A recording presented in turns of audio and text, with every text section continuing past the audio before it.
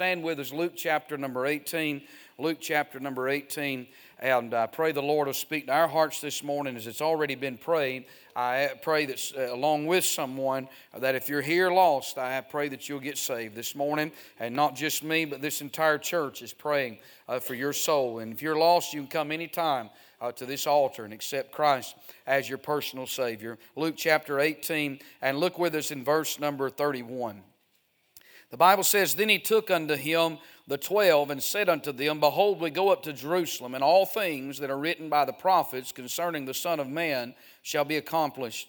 For he shall be delivered unto the Gentiles, and shall be mocked and spitefully entreated and spit on, and they shall scourge him and put him to death, and the third day he shall rise again. They understood none of these things, and this saying was hid from them, neither knew they the things which were spoken. Father, I pray in Jesus' name now that you would help us these next few moments. I pray the Holy Spirit of God would do the work that no man can do. Save the sinners in this building that's nearest hell. I ask you, Lord, this morning to put them under deep Holy Ghost conviction. And may they see themselves as they really are. But most of all, may they see you this morning. I ask you now to speak to every heart. May you get glory and honor for all that will be said and done. Bless the invitation. We'll thank you for it. In Christ's name we do pray. Amen. Amen. You can be seated this morning. I want to preach a few minutes on this subject, on determined to die. Determined to die. That is where we find Jesus in this text here this morning. This is the third time in the book of Luke that Jesus tells of his death. And as Christ is nearing that point, I want you to notice in verse 31, the 12. The Bible said, Then he took unto him the 12. And it's interesting that Jesus kept his disciples with him until the very end. He did not leave them and he did not forsake them. Now there is a time when the Bible said that all the disciples forsook him at one point, and they walked away from him, but he never left them. As the way got rough and as they neared the cross, many of them fled, but Christ was faithful and Christ was true to the very end. And I want to say it's true in our life as disciples. Sometimes we falter and sometimes we fail, and sometimes when the way gets rough, we're just like the disciples and the pressure gets turned on. Sometimes we do come up short in areas of our life, but I want to say this morning that when I fail, I'm glad that he never fails. Amen. I'm glad, thank God, there may be times in my life when I've not been everything that I should have been, but there's never been a time in my life that he's not been everything that I needed him to be, and so much more. Amen. And Jesus is not going to fail the 12. He's bringing them along. He's carrying them as they get closer to Calvary. And so we see the 12, and then notice the trip. The Bible says that then he took unto him the 12 and said unto them, Behold, we go up to Jerusalem. And notice the trip here as he's taking these disciples.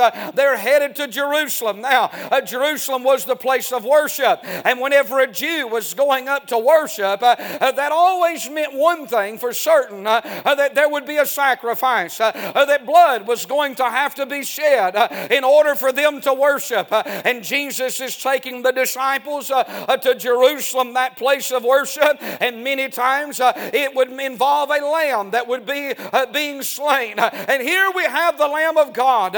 He is going to Jerusalem. As the Bible even says in one place that he set his face toward Jerusalem like a flint.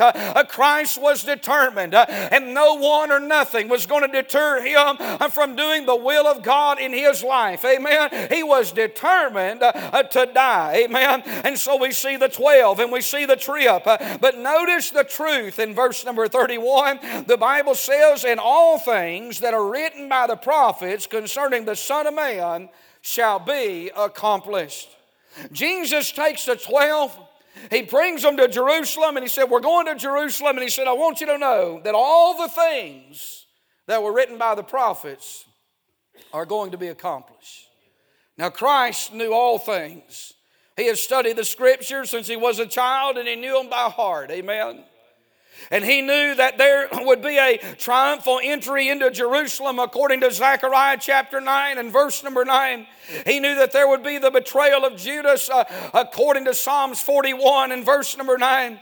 He knew that there would be the cross with all its tears according to Psalms 22 and Psalm 69 and even Isaiah 53. He knew that there would be his death and burial according to Psalm 16 and verse number 10. But he also knew there would be his resurrection, amen, according to Matthew 12 and verse number 40 and Jonah chapter number 2. He knew there would be his ascension back to heaven according to Psalms chapter 24. He knew there would be the enthronement in glory according to Psalms 45 and verse number 6 and verse number 7. You say, preacher, what are you saying? I'm saying Jesus knew all the things that was written by the prophets, and for every place that he went and for everything that took place, Christ knew that it was a fulfillment of the Scriptures. And you know what the Word of God does? It gives us the assurance that what we're doing is God's will. Amen. No matter how painful, no matter how hard, no matter how so much suffering there was, Jesus knew with every event that he was fulfilling the Word of God. And we come to this text this morning in verse number 32. And it's an important text because in verse 32 and verse 33, Jesus is going to give the gospel. And so we don't just have the gospel, but we have the gospel given by Jesus Christ. You know, it's important that we give people the gospel. We ought to tell others about Christ. We ought to witness to our family, our friends, and people that we come in contact with. We ought to share the gospel with everyone. But here in these two verses, in verse 32 and verse 33, Jesus is going to give the gospel to the disciples here. He's going to tell them what's going to take place. And in doing that, I want you to notice a few things and we'll be done this morning. I want you to see in verse number 32, I want you to see the trials. Jesus is going to talk about the trials. He said, for he shall be delivered unto the Gentiles.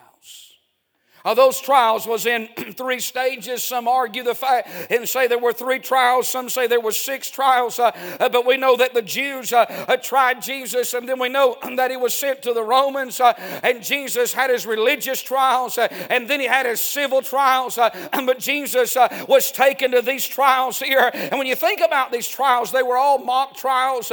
Listen, he was already in their minds guilty, could not be proven innocent, even though Christ was innocent and never guilty of anything that they said that he was accused of. They falsely accused him. They were mock trials. Amen. They were merciless trials. They showed him no mercy as they smote him upon the cheek, brought in their false witnesses. You know, you may be here this morning and say, well, I've been falsely accused of things. Well, don't let it tear you out of frame. It didn't tear Jesus out of frame. Truth always comes out, you know that. You'll just keep doing what you're doing.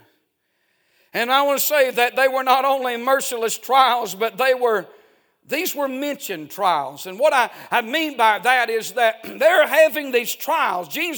They're putting Jesus on trial, but he already told the disciples what was going to happen. And then it's mentioned in the Old Testament. The Bible said in Isaiah 53 that he would be taken from prison to judgment. Isn't that right? And so what you have here is they bring Jesus before the Sanhedrin. They bring him before Pilate. They send him to Herod. He goes back to Pilate again. And Jesus is standing before them. And they're trying Jesus as if they're in charge, as if this is what they're doing. I want to tell you, before they ever brought Jesus in and tried him, it was already mentioned by him in this text that we read this morning. It's already mentioned in the Old Testament. What I'm saying to you is nothing takes God by surprise. He's always large and in charge. And while it may look like the devil was having a heyday, God was setting the stage and the Scripture was being fulfilled. God is going to have his way. I'm not a Calvinist, but I do believe this morning that God is sovereign and he's providential and he's able to work in the affairs of men. Amen. And even during that mock trial, what they didn't know is that everything was running on schedule. You know, where you may be at today may look like a mess, but it may be running right on schedule.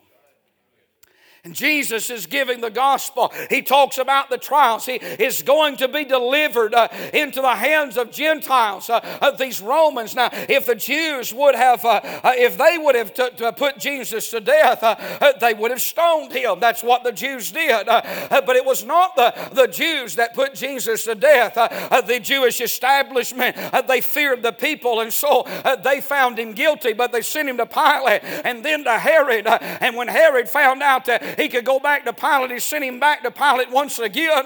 You know why? Because those Jews didn't have the guts, amen, to do what they wanted to, so they turned him over to the Romans. Little did they know that was just fulfilling the word of God. Again, God was having his way, because Jesus was not going to die by being stoned to death. He was going to die, my friend, by crucifixion, by the cross. And even at the cross, I'm telling you, when all of hell must have gathered around, and my friend chanted as the Son of God was hanging there and he was dying, what they did not know is that God was still having his way. Hallelujah.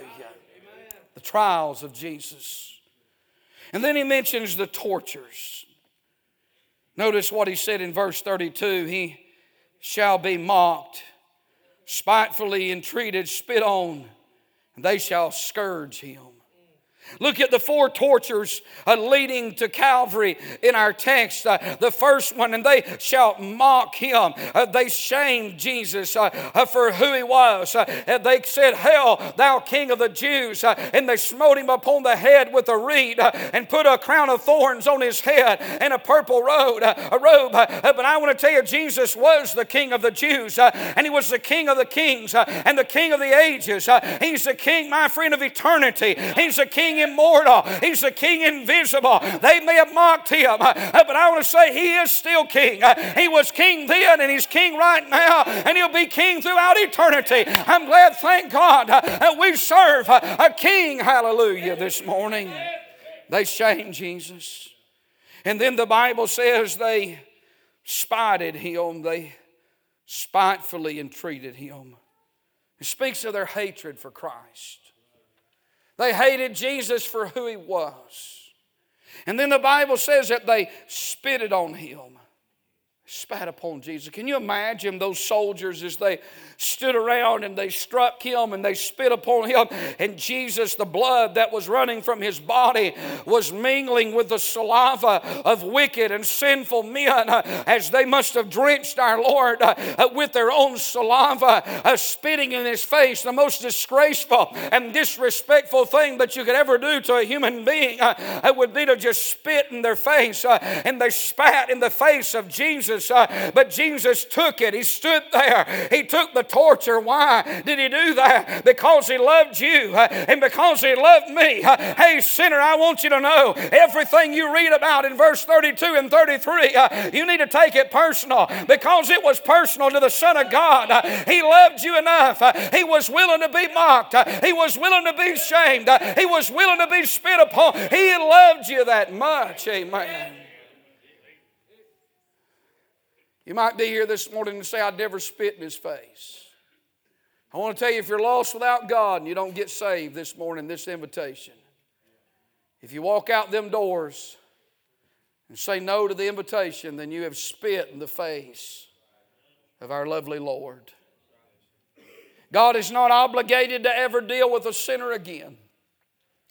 If you're here this morning and you're lost, and he speaks to your heart and he deals with you, and you know that you're lost, and you know that you need to come, and you know that you need to get saved this morning, and the Holy Spirit knocks on your heart, and you hear that still small voice right now speaking to you, saying that's you and you need to get saved. I'm here to tell you this morning, you can ignore it. You listen, you can. I've watched it too many times. Hey, look up here at me just a minute. I've watched too many times when people get under conviction, they'll start fumbling through their pocketbook, they'll start looking around, doodling doodling on a piece of paper, they'll all of a sudden have to go to the restroom when it gets invitation time. I'm going to tell you why.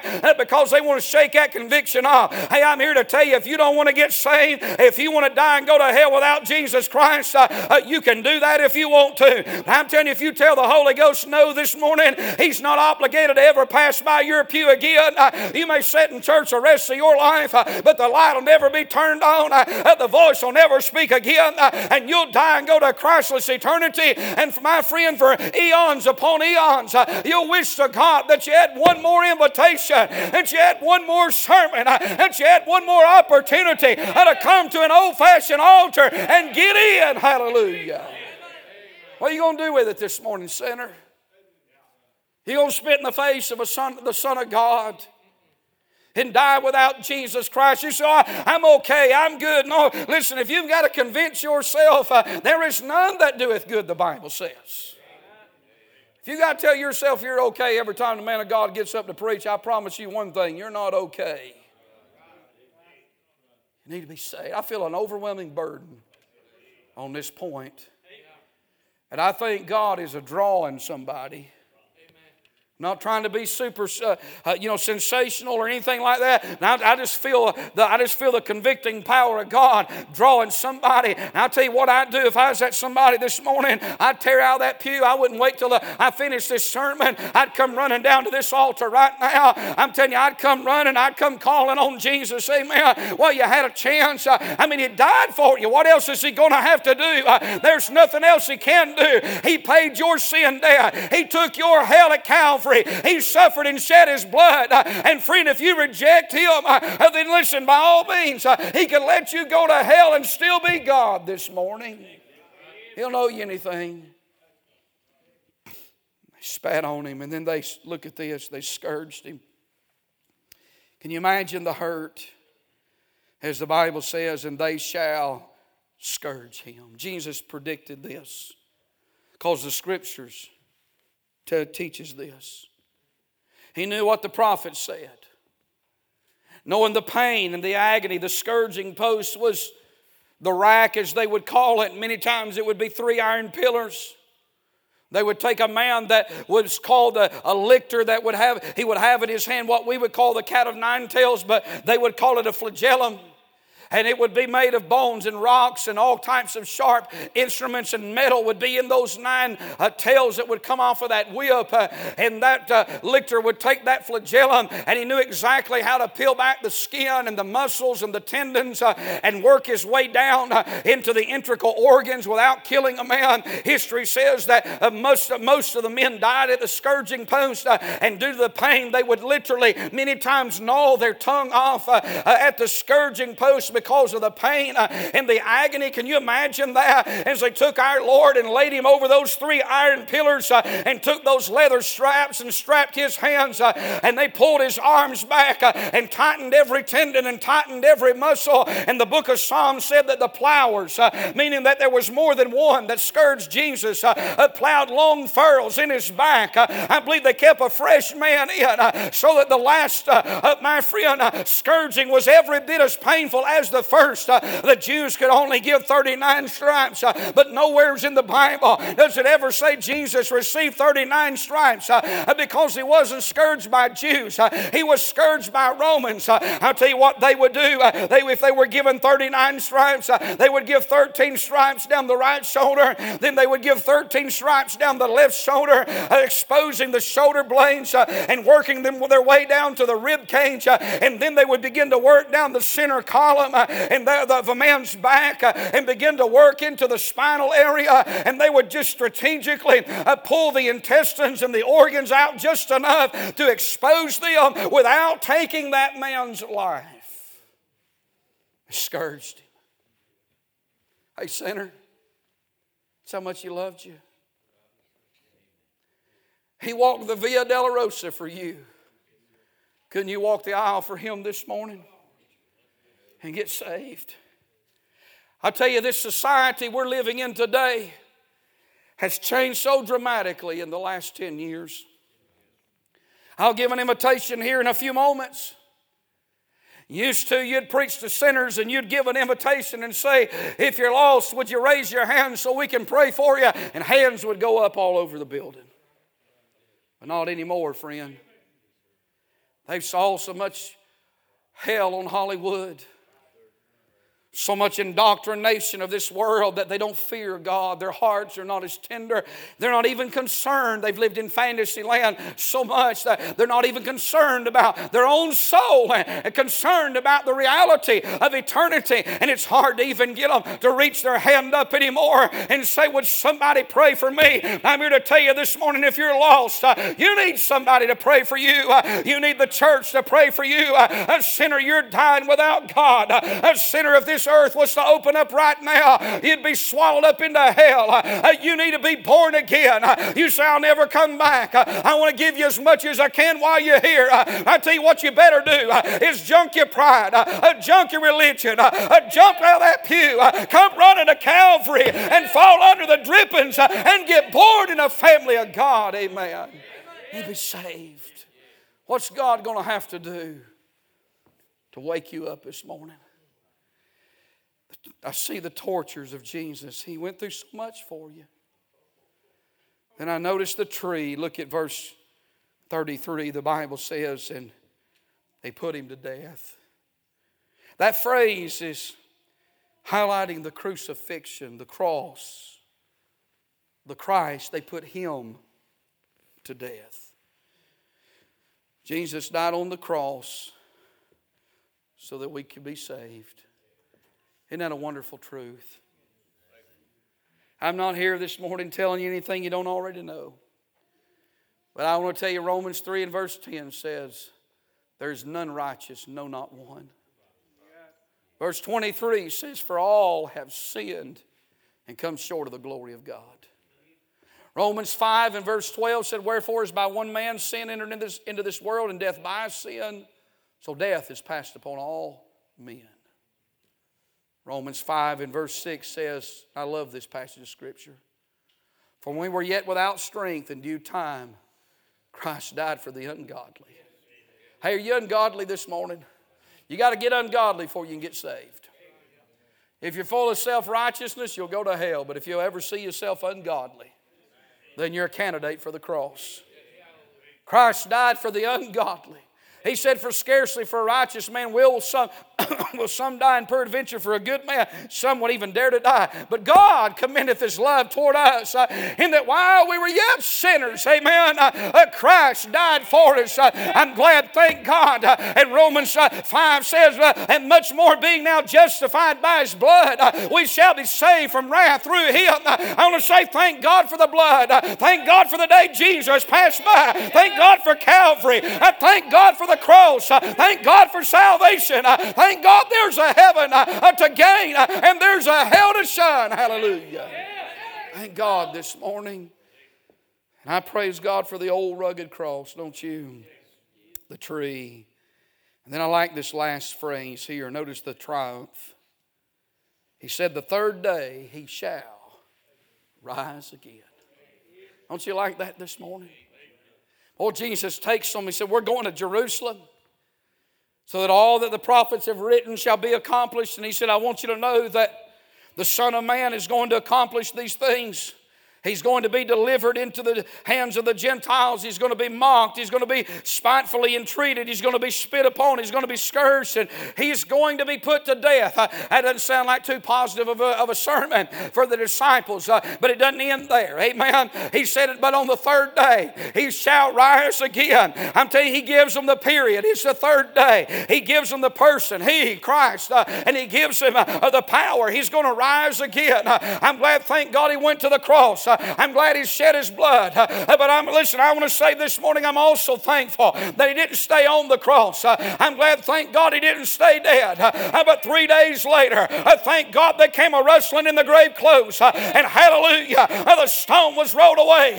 And the Son of God came out. And victory was won at Calvary. And my friend, because he got up, one of these days, we're all going to get up. Hallelujah. We have hope this morning. And our hope is in the resurrection. I want to ask you something, sinner. Do you have hope this morning? And where is your hope? Because if your hope is in anything other than Jesus, you're not going to heaven. Hey, you young people, listen to me this morning. You can't go to heaven on your feelings. Some days some days I feel like I'm so saved. I feel like I'm one step from glory. Amen. And ain't many days, but some days. And some days if I went on my feelings, I'm sure the devil would pull up a chair and tell me that I'm not even saved. Amen. But I'm not going to heaven based on anything that I've done. I've asked the Lord to save me. But I'm not going to heaven based on what I've done. I'm going to heaven based on what He did. Brother, I'm glad you can know when and I'm glad you can know where, but you better know who more than anything. Paul said, I know whom I have believed in, and I'm persuaded that He is able to keep that which I've committed unto Him against that day. You know why I'm going to heaven this morning? Because I'm trusting the only one that can take me there. I'm trusting this morning the only one, but I got good news for you. Thank God He won the victory. And you can trust Jesus this morning. You can't trust your flesh. You can't even trust your own faith, because some days it's up and some days it's down. I tell you, you can trust the facts of the Word of God. This book never changes. Thank God for the old story this morning that Jesus died for my sins and that He was buried and that He rose again. I cling to the cross. Cling to Calvary this morning. Cling to a resurrected Savior. I'm not looking, my friend, for me. I'm not looking for someone else to come. I'm not looking for an angel. Not looking for Abraham. Not looking for Isaac, but I am looking for Jesus. He is soon coming, and sinner, you better get ready while you can. This morning, are you saved? The text ends with confusion. They cannot understand what he's saying. If you're here this morning and you can understand the gospel, and you know you're lost and you know you need to be saved, you ought to come this morning and get saved. You know what I'm going to do this morning? I'm going to do this. I'm going to bypass the whole formality. I'm not asking you to raise your hand. I'm not asking you to bow your head. I'm saying to you this morning, if you're lost, you better come get in while you can. If you don't come this morning, you may die without God and go to hell. And in hell, you know what you're going to do? You're going to think about this service. You're going to think about it. You can't run from God. You're going to think about it. While you burn in hell, you're going to think about this sermon. What are you going to do? What are you going to do about that this morning? You know, I'd hate to go to hell from China or Germany. All them places people never even heard the gospel. But more than that, wouldn't it be terrible to go to hell from America? And wouldn't it be awful to go to hell from a Baptist church pew where you've heard the Word of God preached? This morning, I wonder as we stand, do you need to be saved? So, Brother Gravley, why don't you make it easy for me? I can't make it no easier than what it is. I'm standing right down here. I can't make anything easy. Jesus already did everything. He made it as easy as it could be. Sinner, if you want to go to heaven, all you got to do is come. And if you want to go to hell, all you got to do is do nothing. Just stay in that pew right there. And I'll tell you what, the devil will give you a free ticket to hell. You could die without God. How many of y'all would like to see somebody get saved this morning? Look at this. If you're lost, all these people in this building would be so happy if you got in. No matter member, visitor. Hey, I don't care if you're a member of this church. If you're not saved, you better come this morning. You better get saved while you can. You better come while you got an opportunity. Let's sing. If you're lost, you come on this morning.